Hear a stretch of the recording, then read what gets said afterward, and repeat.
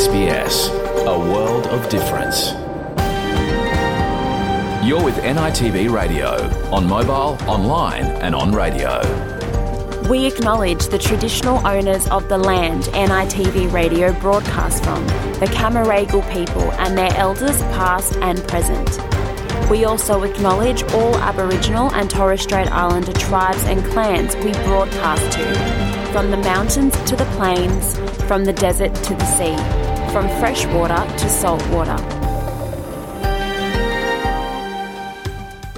Yira Damarang, hello, I'm your host, Luana Grant, and welcome to NITV Radio for this Friday, the 28th of July. Coming up on the show today, a conversation with Kat Henaway, Founding Director of Women's Business, who chats to NITV Radio about the 2023 First Nations Women's Leadership Symposium and why First Nations women are still underrepresented in the workplace. Also coming up on today's show, a story by SBS News. The 30th of July marks the 15th anniversary of a court case that gave sea rights to the Yolngu people, guaranteeing Aboriginal people ownership of around 80% of Northern Territory's coastline. And the honeypot ant found in desert areas in Australia is being studied by researchers for its medicinal qualities. All these stories and more coming to you after the latest news. Australia Day 1972 saw the first Aboriginal embassy erected outside Parliament House. The native title legislation must be amended. And they've walked this land so many times before anybody came. I am sorry.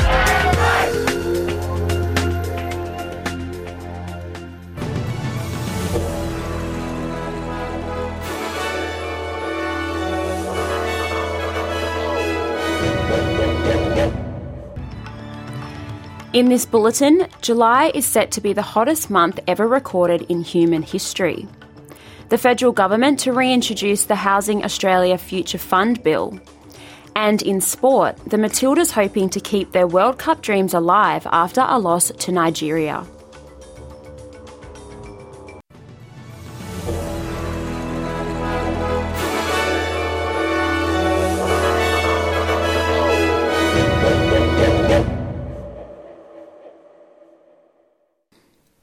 A survey by migrant and refugee settlement agency AIMS, Australia has found newly arrived migrants and refugees know little about the proposal to create an Indigenous voice to Parliament.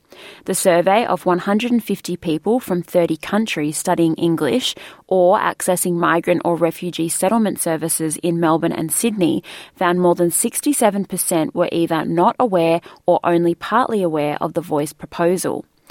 75% were not aware it would mean a change to the Constitution. The survey found the more people know about the voice, the more likely they were to support it. AIMS Australia says the survey shows a need for more information on the voice to be disseminated to culturally diverse Australians.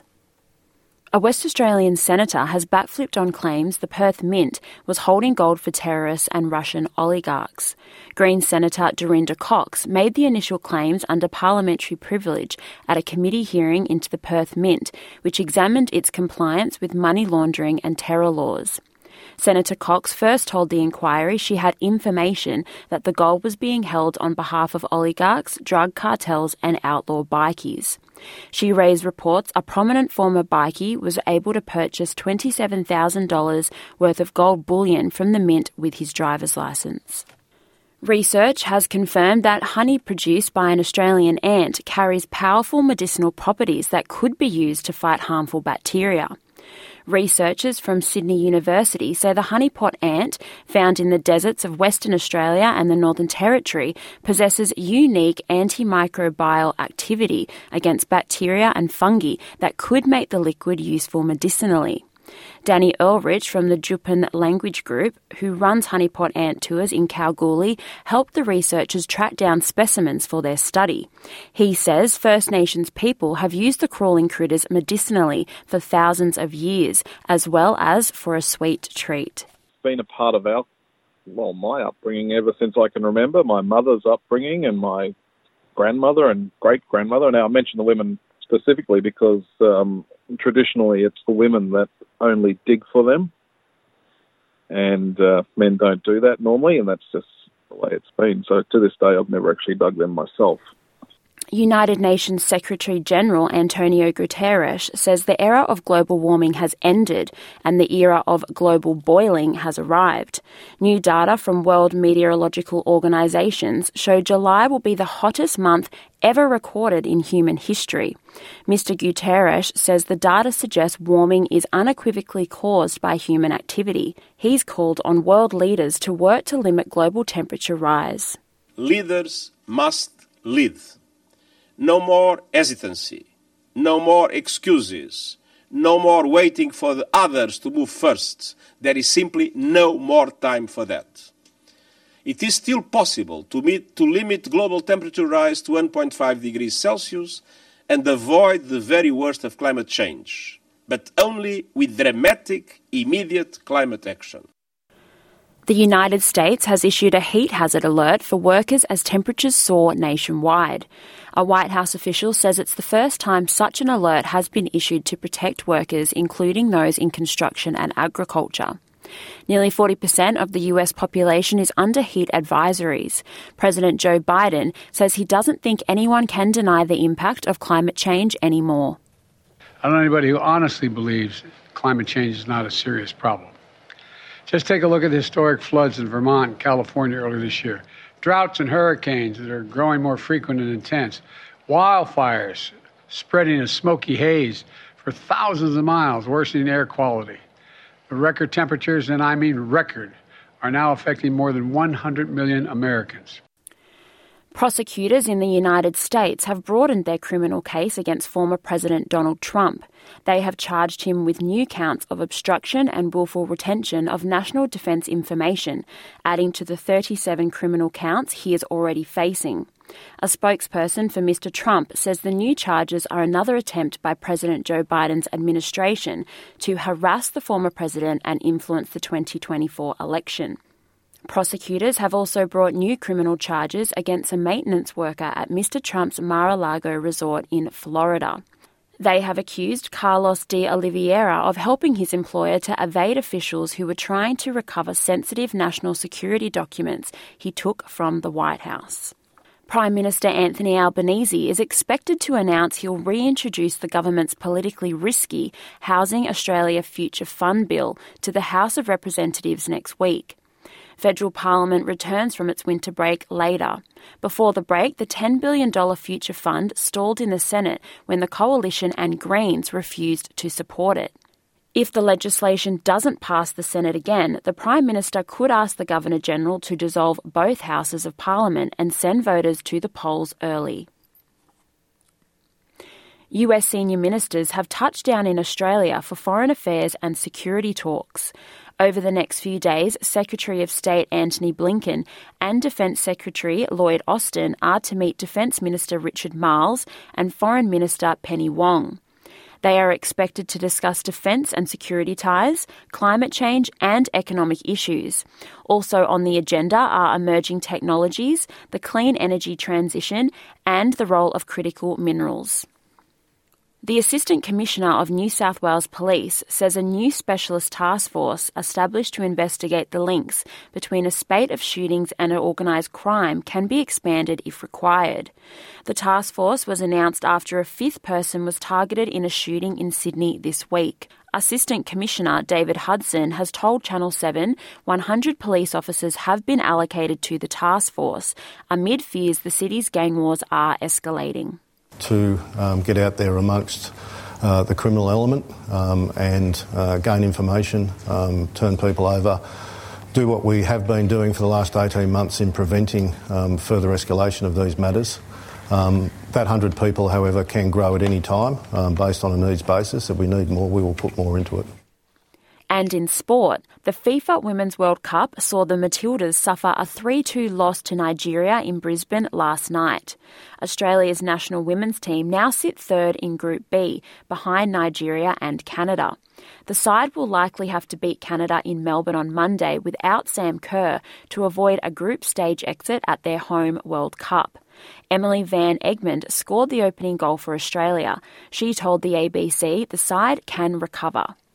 We've been in these situations many times before, and this team's time and time again showing what they're about. And no time to dwell. We've got to pick ourselves up, and I know that's what this team will be doing, exactly that. And we play for each other, and we have to win against Canada. And in cricket, Australia is in a healthy position after day one of the fifth and final Ashes test. A win would give them their first Ashes series victory in England in 22 years. Australia ended the day 1 for 61 after bowling England out for 283. David Warner was lost early again. Australia dropped as many as 5 catches, with wicketkeeper Alex Carey's error in putting down Harry Brook on 5, the easiest and most glaring of the missed opportunities. And now for a look at today's weather. Perth, showers 19, Adelaide, a possible shower 17, Melbourne, showers easing 18, Hobart, a shower or two 16, Albury-Wodonga, showers 14, Canberra, a shower or two 13, Wollongong, partly cloudy 22, Sydney, also partly cloudy 23, Newcastle, wind easing, mostly sunny 23, Brisbane, partly cloudy 23, Townsville also partly cloudy 26, Cairns, a possible shower 27, Alice Springs, partly cloudy 26, Darwin, mostly sunny 31, and the Torres Strait Islands also sunny 31. And that is NITV Radio News.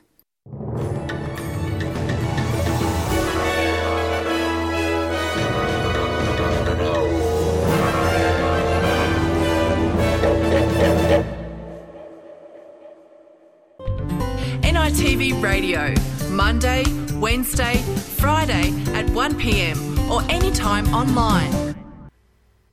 Welcome back to NITV Radio. I'm your host, Luana Grant. Still to come on the program, a story produced by SBS News marking the 15th anniversary of a High Court case that gave sea rights to the Yolngu people, guaranteeing Aboriginal people ownership of around 80% of Northern Territory's coastline.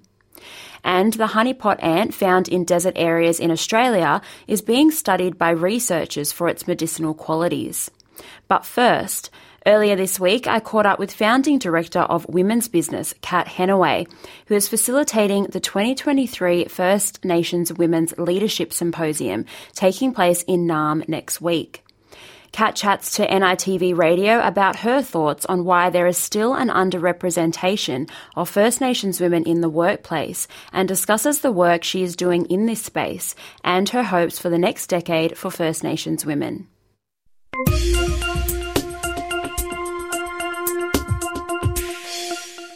Kat, thank you so much for joining me today on NITV Radio. Thank you, Luana, for the invitation. I appreciate it. Firstly, you are the founding director of Women's Business, which is a collaboration of women's organisations aligned with the goal to amplify and empower First Nations women and also women of colour. Can you tell us a little bit more about what Women's Business does and the important work that you do? Yes, Women's Business was actually established in 2019 in response to an opportunity that I had to partner with Women and Leadership Australia. We were in discussions about this crazy idea of launching their inaugural Indigenous Women's Leadership Symposium. And at that time I was consulting, and I saw a real opportunity to set up a company and create a brand and co-brand the event with Women in Leadership Australia. So we went ahead and had that very first symposium in 2019. And as a result of that, I also partnered with Women for Election and more recently with Generation Women.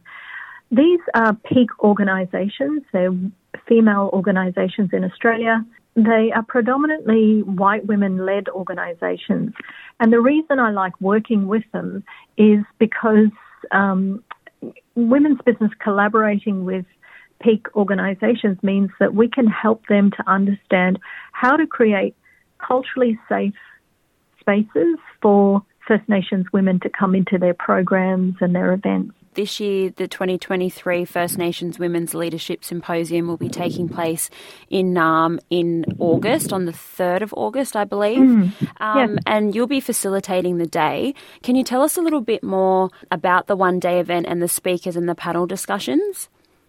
Yeah, sure. This is the second symposium, and we chose to host it in Naarm because we're really, really interested and excited about what's happening in terms of Aboriginal and Torres Strait Islander leadership in Victoria, particularly in relation to the treaty negotiations and the Aboriginal Assembly. So we wanted to put a little bit of a spotlight on that and invite some of the Victorian Aboriginal women leaders to come and tell us a little bit more about that. The theme of the event is the NAIDOC themes for our elders. We will be hearing from women who would be considered elders in their communities. And also, of course, we always include younger First Nations women and women from more diverse backgrounds. So throughout the day, we'll hear from speakers such as Adjunct Professor Sue-Ann Hunter, who is currently the Deputy Chair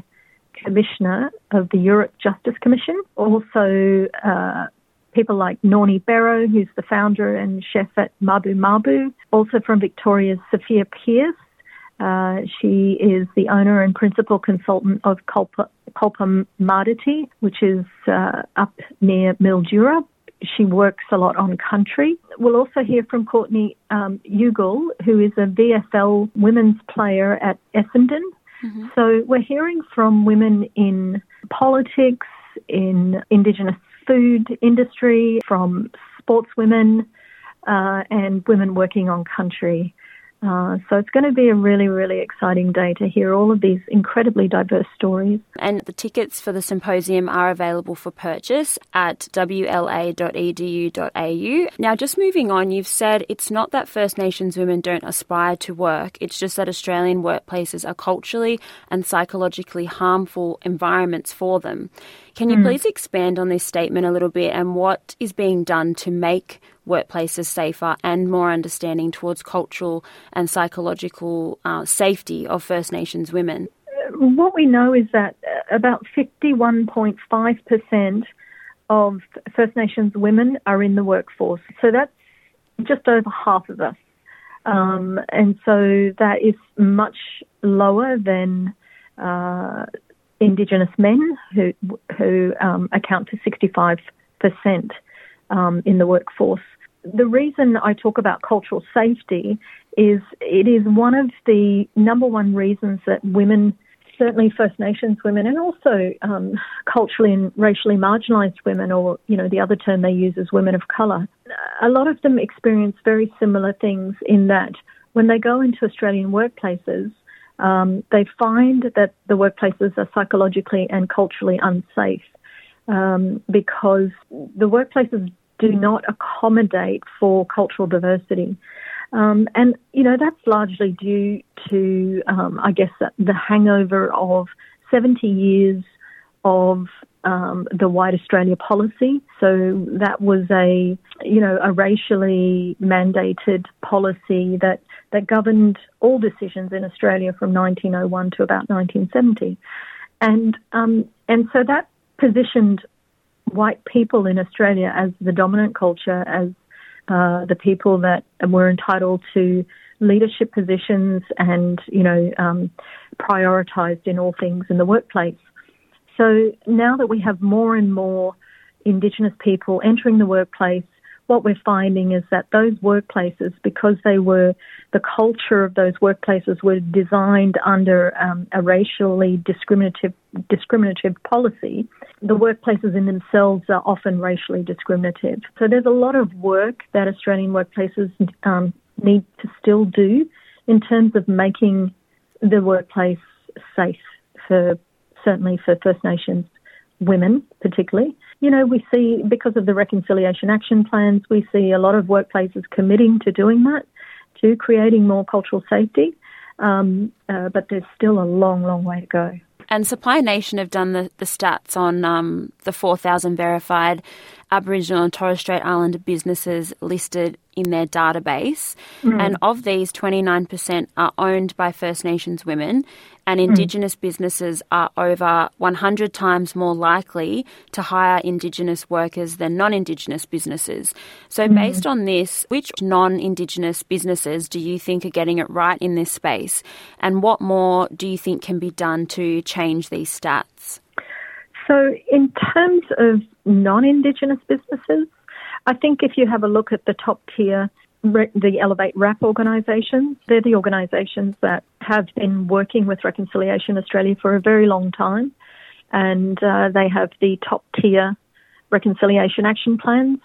Most of them are the top 4 banks, the top 4 accounting houses, Qantas, Telstra, organisations like that. And so they've been working, as I said, with Reconciliation Australia for a very long time, trying to understand how best to create that cultural safety in their organisations.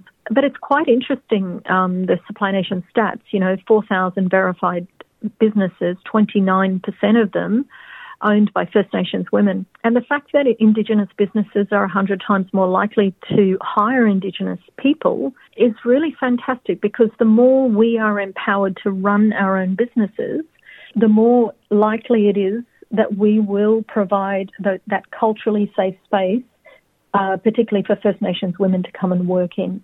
And I actually do a lot of work with Titters in Business. I run their business-ready workshops across New South Wales. So I teach a lot of First Nations women how to start their businesses. And many of them are looking to start consulting businesses, and they're very interested in stepping out of the workplace and starting little consulting businesses. So that's really exciting, because they get to be empowered as First Nations businesswomen. And as their businesses grow, they get to employ more First Nations women. I guess that leads on to my next question. What investments, I know you've just mentioned a little bit just then, but what other investments have been made in career leadership development programs to enable First Nations women to succeed and become confident to take up senior management roles, or even, as you said, starting up their own businesses? In 2016, I was working for a leadership school, and at that time we saw the statistics around career leadership for First Nations people.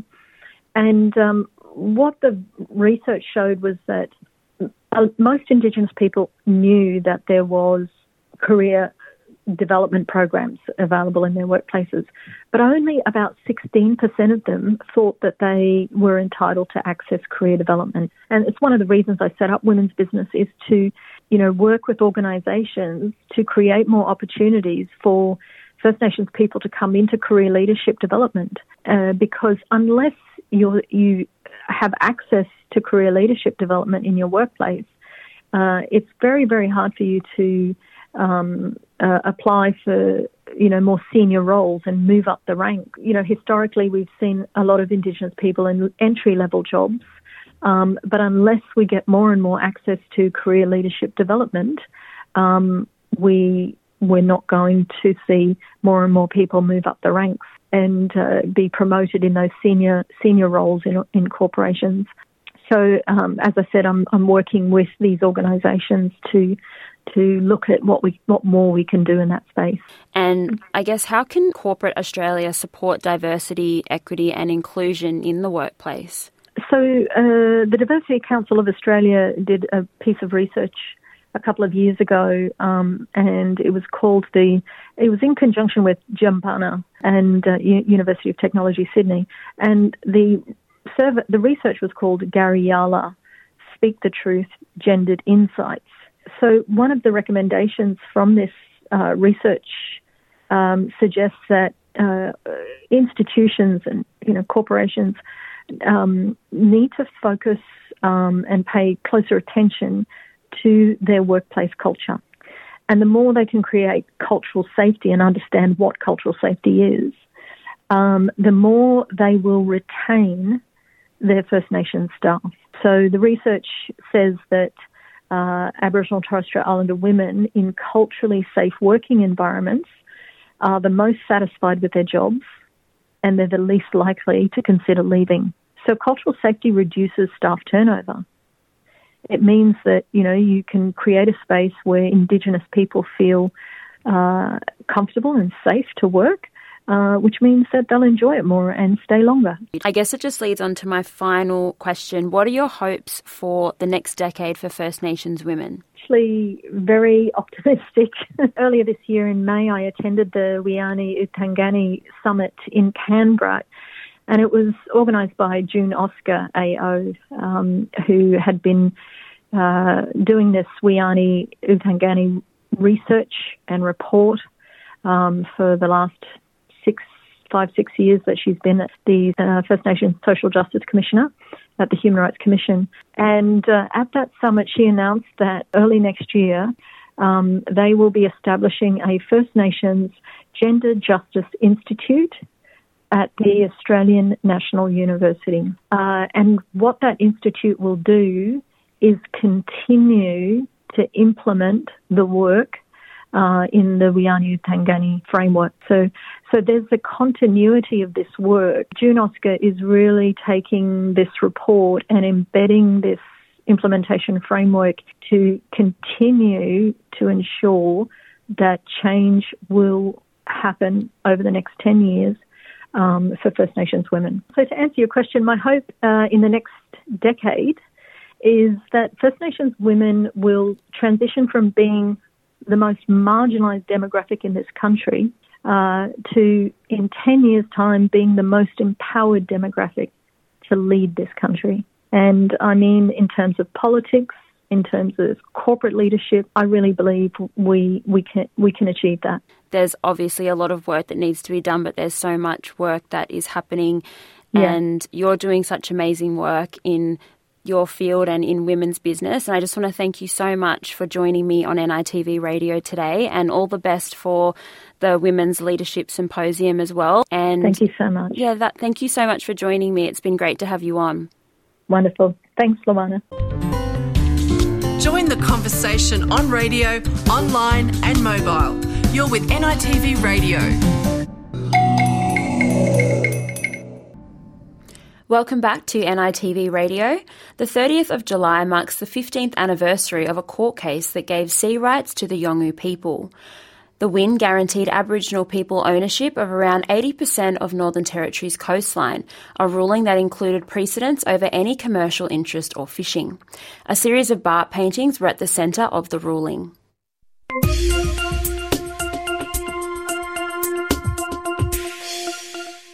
It's been 15 years since a landmark High Court decision granted sea country legal rights to the Yolngu people of North East Arnhem Land in the Northern Territory.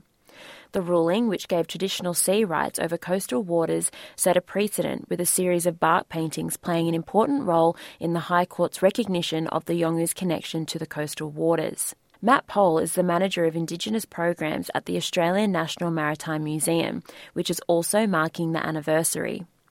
He says the 2008 sea rights case was probably one of the most significant extensions of the land rights movement in Australian history.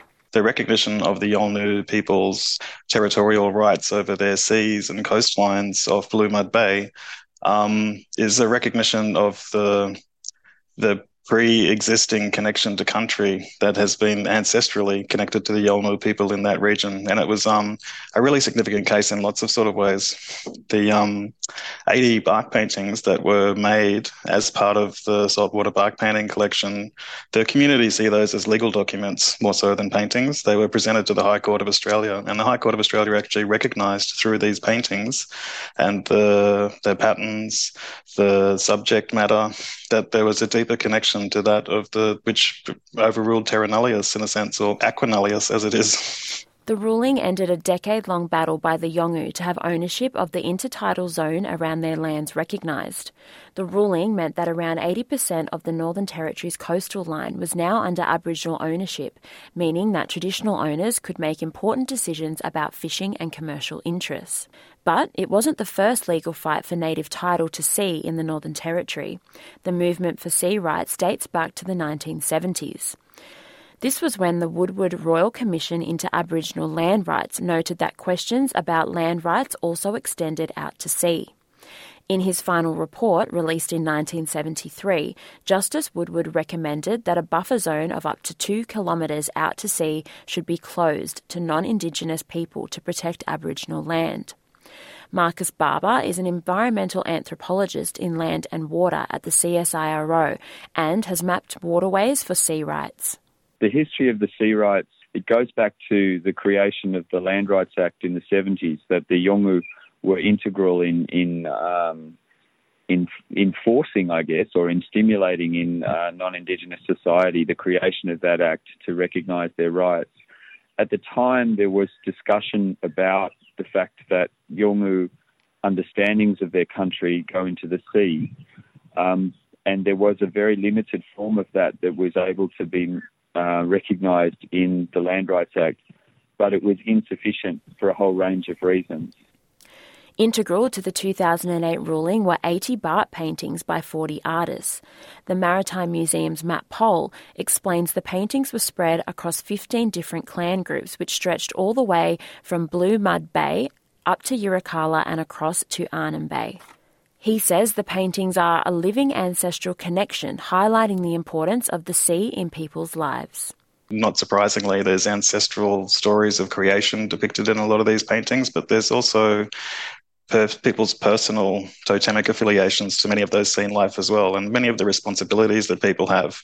I mean, the first paintings are connected to the origin of the whole story of the bark paintings. There was a legal fisherman who, for several hundred years, had been desecrating these waters. What sparked the case was the desecration of Barrow, the ancestral crocodile, and one of the Marawili family members who found the crocodile, which had been desecrated. It just sparked this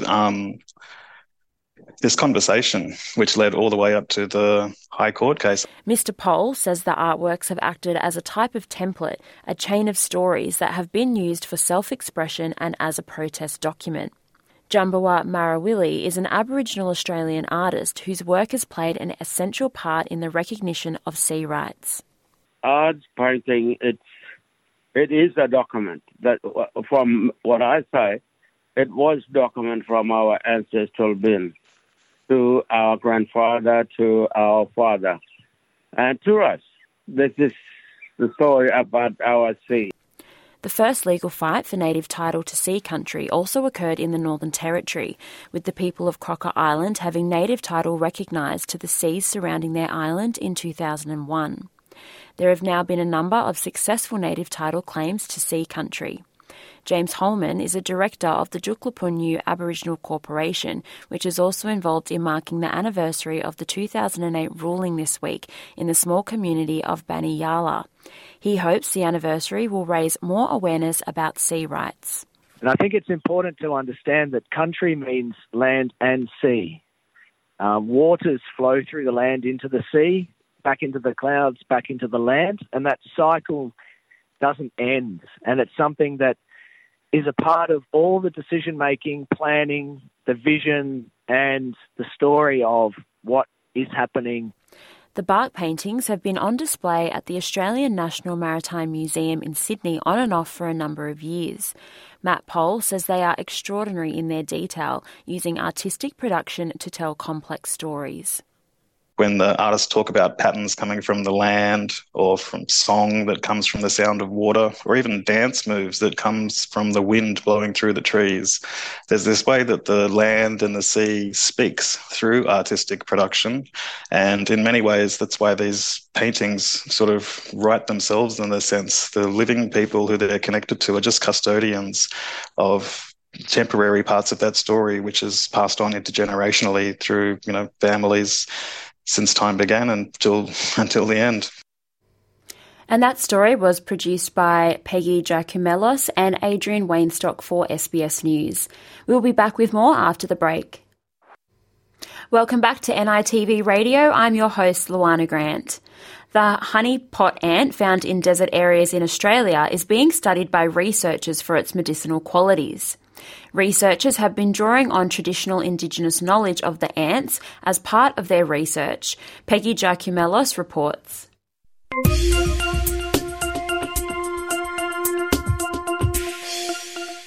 They play an important role in the culture and diet of Indigenous people in Western Australia and the Northern Territory. They're known as honeypot ants for their swollen abdomens that are filled with a sweet, edible honey. For Danny Ulrich from the Indigenous community of Jupan, they've always been part of his life.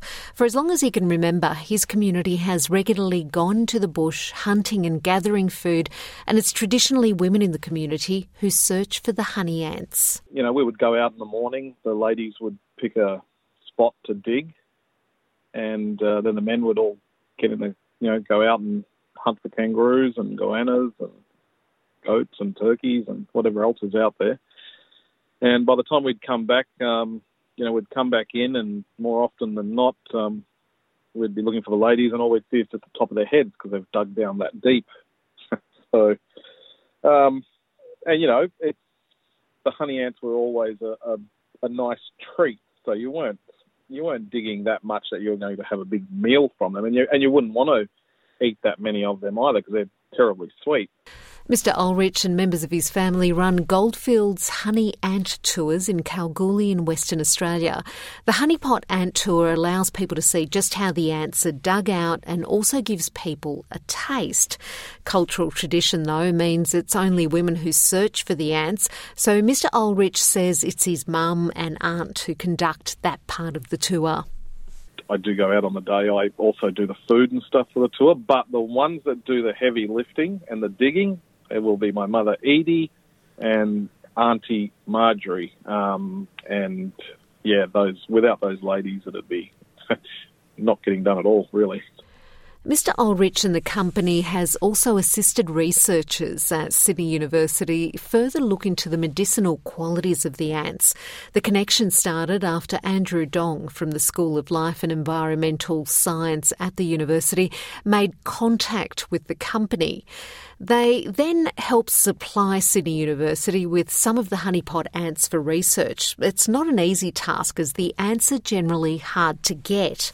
The research published in the journal Peer J was led by Andrew Dong and Dr. Kenya Fernandez from the university.